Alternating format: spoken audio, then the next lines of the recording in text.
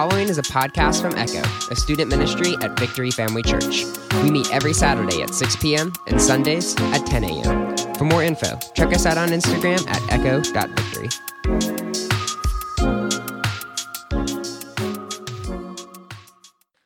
Awesome. How's it going, everybody? Good evening. My name is Sean Moore. In case we haven't met before, because most of you probably haven't, but I'm on staff here at the church. I'm the overseer director of what we call Waymaker, which is our school of ministry here. Yeah, come on. You guys know Mariah. Mariah's a part of it in there. And so some of you one day, God will put it on your heart to be a part of Waymaker. But basically, we raise up leaders into ministry. You guys people get to work alongside Pastor Ben and a number of others alongside our staff. And man, it's an awesome opportunity. That's something you can look forward to on the other side of high school when you start to think about college. Can you guys imagine being in college? Does that seem like forever away right now? Just wait, man. Just wait. It's coming. It's coming. I can tell you it's so much better than middle school and high school. Okay? So look forward, my friends. The future is bright. All right? Hey, I just want to take a moment and pray for us as we get into this today. I believe God wants to do something in your heart and in your life, man, that's real. I don't know about you, but I grew up in church. How many of you guys have grown up going to church? Exactly, right? You're used to it. You can put your hand down. You know when to raise your hand. You know, just like right then, like, okay, yeah, okay, I'll raise my hand, right? We know when to raise our hands in worship. We know the right things to do, all that kind of good stuff. Going through the motions, it's easy to do that. I've been there, right? But I encourage you, man, I'm not satisfied with that. I hope you're not satisfied with that either. That God is actually real. He wants to show up in your life where you are today, and He wants to speak into your life. There's no age limit attached to that. You don't have to be so tall to hear from God in a dramatic way, and I believe He wants to do that today. Does that sound like a good idea? And might as well, you're here. You're already here. Let's get something good, all right? Father, we thank you so much, Lord, for your presence. We thank you for your goodness and love toward us. Lord, I ask you by your Holy Spirit to speak into our hearts and in our lives, Father God. You do an amazing work in our midst, Father. I just thank you so much that the things you want to say to and over these students, Lord, that it would be done in our time tonight. We give you all the thanks and the praise for it in Jesus' name. And everybody said, amen. All right. Well, hey, man, I remember back in the good old elementary school days. You guys remember elementary school? It wasn't too long ago for a lot of you, right? For some of you anyway. But, man, that's when all the cool stuff happened, like recess, right? You guys don't have recess anymore. What happened to that? What happened to nap time? Bring that back. Anybody agree with me? Bring back nap time. Bring back recess. That's what I'm talking about. I remember one time, I think I was in somewhere in 3rd or 4th grade, and I was out there at recess and playing and stuff, right? But I saw a group of guys that were over there playing basketball, right?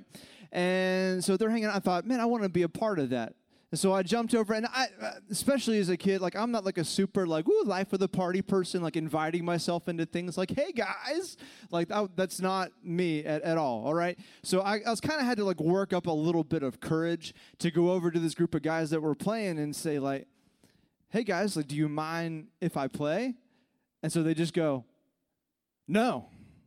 Sorry, we've already got full teams, right? And if you join, then we're going to have an uneven number of players on the team. And I was just like, in that moment, listen, I know, like, you know how, like, there's, like, moments in your life where it's just, like, you know, in the big picture, like, it's not that big of a deal, but in the moment, like, it's a huge deal. And in that moment for me, like, being told, like, no, you can't play basketball with us because you're going to jack up our basketball game, just felt like a slap in the face. Right? It's like, what? And stuff starts to go on. And you've experienced it. We've all experienced some measure of that. The party that you didn't get invited to, right? With a group of friends that you thought you were close with. And yet this was an event. And you find out after the fact that those two friends that you have, they went to whatever without you. And you didn't get the invite, right? And so you start to now think about, wait a second, what is it? Maybe there's a mixture of you're mad at them. Why didn't they invite me? But then you also start to ask other questions about yourself. We start to feel like, wait a minute, what did I do? I thought we were close. Wait, why wasn't I invited? Why wasn't I wanted? at that event or in that place at that time. Man, that would have been so much fun to have been a part of that. We've all felt and experienced some measure of that where we were on the outside looking in, uninvited. And I think sometimes we can feel that way about God, that somehow God's guest list, if God threw a party and he had a big guest list, or what actually it'd be the opposite, that we imagine the guest list is kind of narrow, it's really select. You have to really have your act together. If you're going to get invited to God's party, you got to look a certain way, you got to talk a certain way to get in on God's party that he's throwing at his house. And it's so easy to fall prey to that and feel like, God, I can't be good enough for God. I can't be good enough to go to church today. You don't know what I did. You don't know what I said. You don't know where I am and where I come from. And we can project that same sort of feeling. And you know, that's not new. In fact, Jesus actually tells a story, and that's what we're going to dive into today. Because what happens whenever Jesus throws a party or God throws a party, and sometimes we wonder, like, do I have a seat? Is there a seat for me in God's party? You guys remember the good old days? Again, I'm just feeling nostalgic right now. I'm waxing nostalgic right now. Back in the day, you know, playing a little bit of musical chairs. You guys play musical chairs, right? It's just the most like anxiety-ridden game on the planet, right? Music is playing. This is fun. Music stops. My life is over, right? It's the worst. Everybody's scrambling, shoving each other. There's only one seat available, and we can feel that way with church. We can feel that way with God. Do I have a seat? Do I have a place? And Jesus addressed it. I just want to set this in. We're going to read out of Luke chapter 14. If you have a Bible, digital version, physical version, whatever you have with you, but you can go ahead and jump into Luke chapter 14. If you're taking notes, write down Luke 14. And that's where we see Jesus telling a story. He's in the midst of kind of like a party. They're gathering together. Everybody's eating. Jesus is sitting down. Everybody's chilling. And they're at a man who's a Pharisee. And that's basically the people that are the elite. These are like the leaders, religious leaders, political leaders. And Jesus is there in the midst of the people that if you and I were to see them today, we would say, well, of course, they would be the kind of people that would be invited to the party. They're the kind of people that everybody looks at and said, well, of course, they're the popular ones. They're the ones everybody knows. They're the ones that look good on the outside. But Jesus takes that expectation about who we think has the in with God and turns it on its head, as he so often does. In Luke chapter 14, Jesus tells this story. Luke chapter 14, verse 16. Jesus says, verse 16, a certain man was preparing a great banquet, a big party. He invited many guests, and at the time of the banquet, he sent his servant to tell those who had been invited. And he said, come, everything is now ready. So this man sent out the invite to everybody. But it says they all began to make excuses. Somebody say, excuses. That was amazing. Let's try that again. Somebody say, excuses. Come on, one more time like you mean it. Come on, excuses. Yes, excuses. What is it? What came back? Some of the excuses came back like, hey, you know what? Sorry, I know you got that party, but I just bought a field.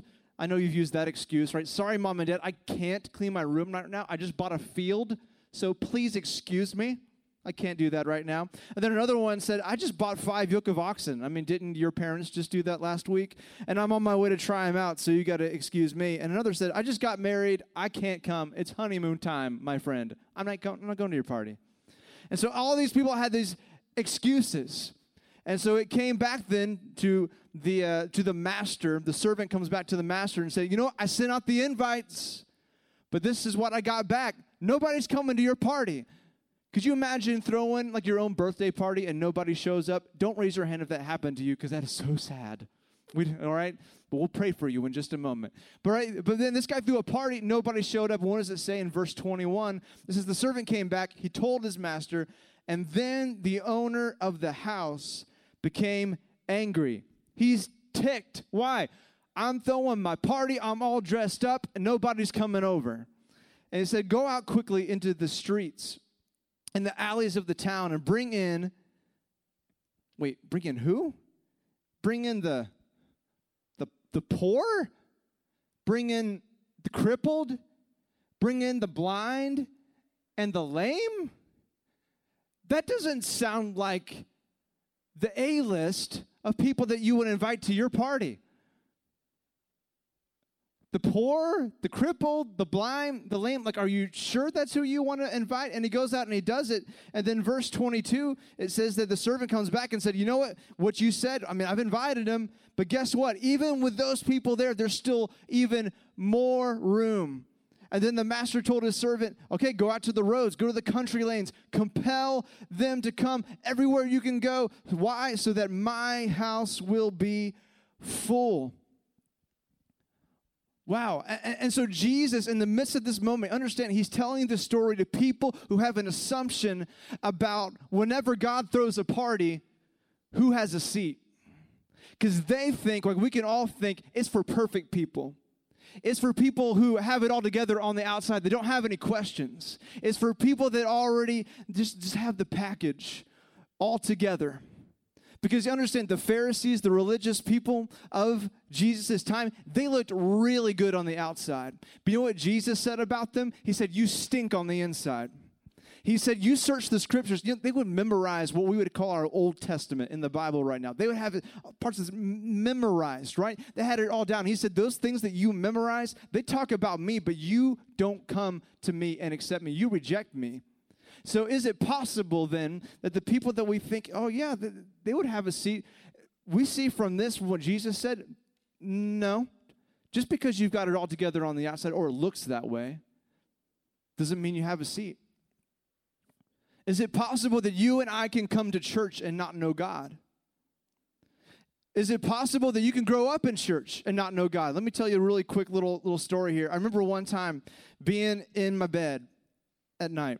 This is a few, 6, 8, 10, something years ago. But I'm in my bed, right?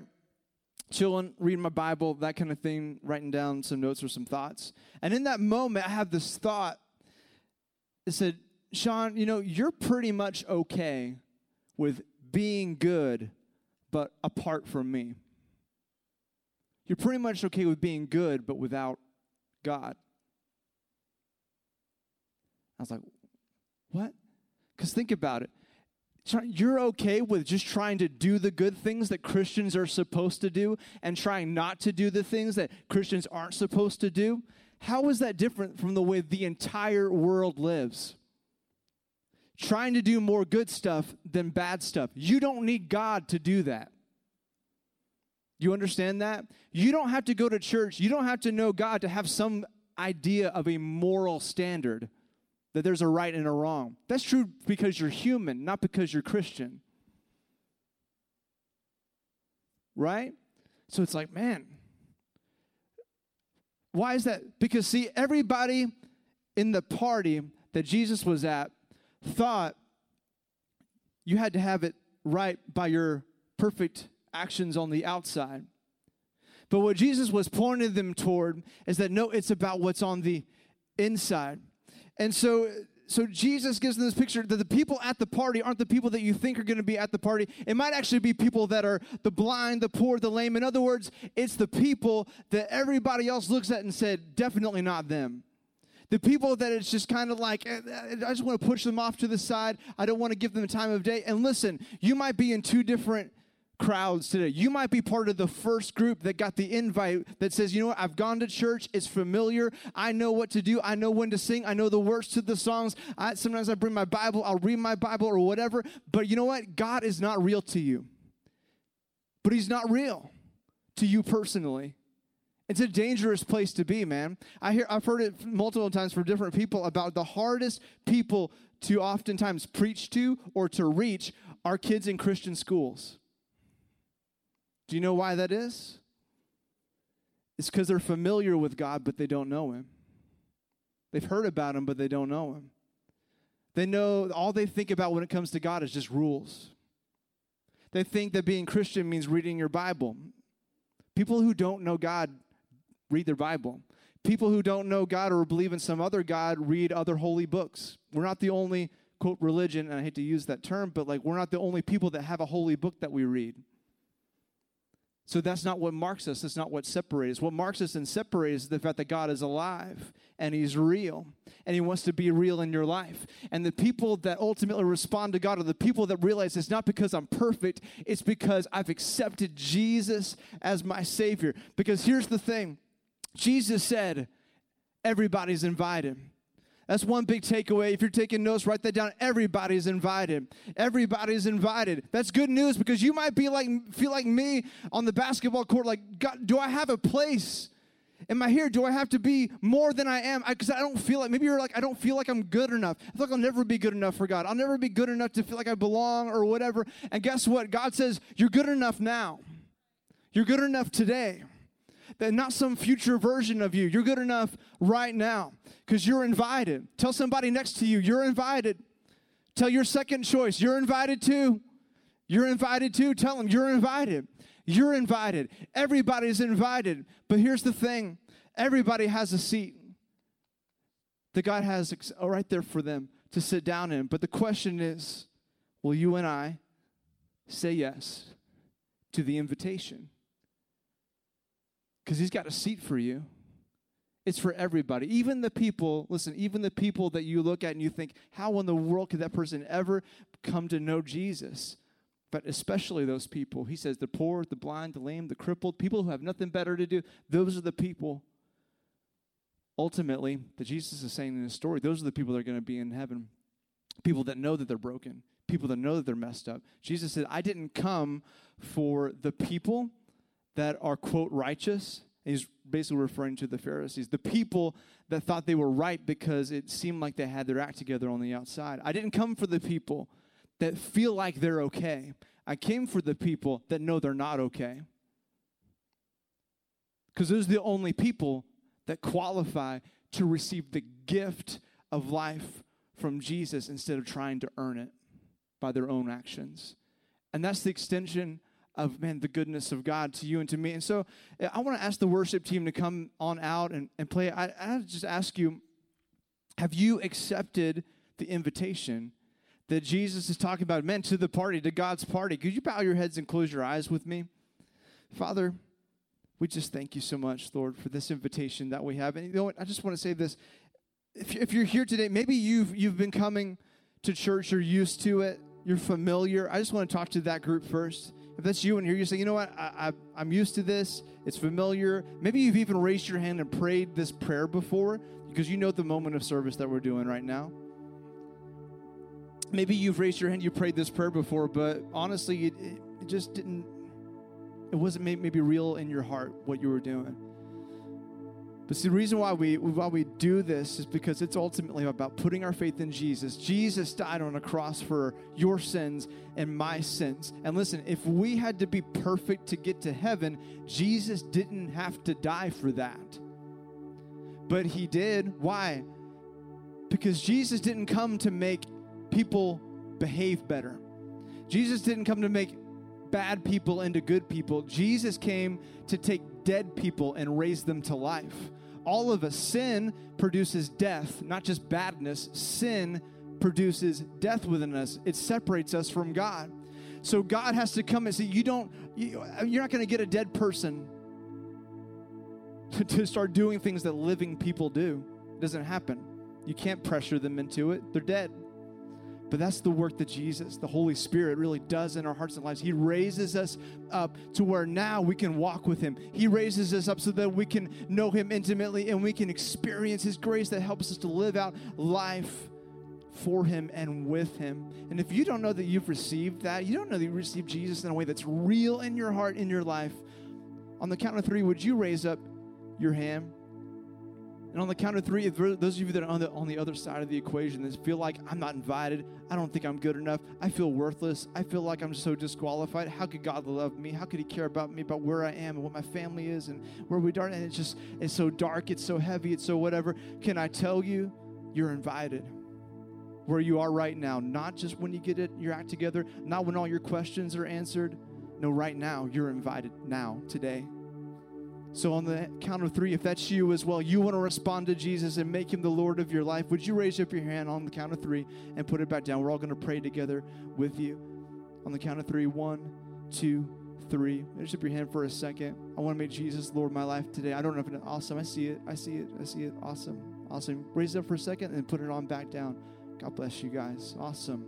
So excited for you. Anybody else? One more moment. Raise it up for a second and then put it back down. Awesome. Awesome. All right, well, let's all repeat this prayer. Say it out loud together with me, and don't just repeat it in kind of like a ritualistic, just kind of half-hearted way, but mean it from your heart as you say it. Just repeat it after me, okay? Say, Dear Heavenly Father, thank you for Jesus. Thank you that he died on the cross for my sins, and he rose from the dead so I could have new life. Jesus, I believe you are the Son of God, and you are my Lord, and heaven is my home, and I'll never be the same again. In Jesus' name, amen. Amen. Come on, can we celebrate with those that made that decision today? We're so excited for you guys. So excited. I encourage you to tell somebody about the decision. Tell a leader, somebody you feel comfortable telling about it, man, because we want to help you walk out that life, and we want to celebrate that with you. And, man, we're going to worship God together. So let's go ahead and stand up.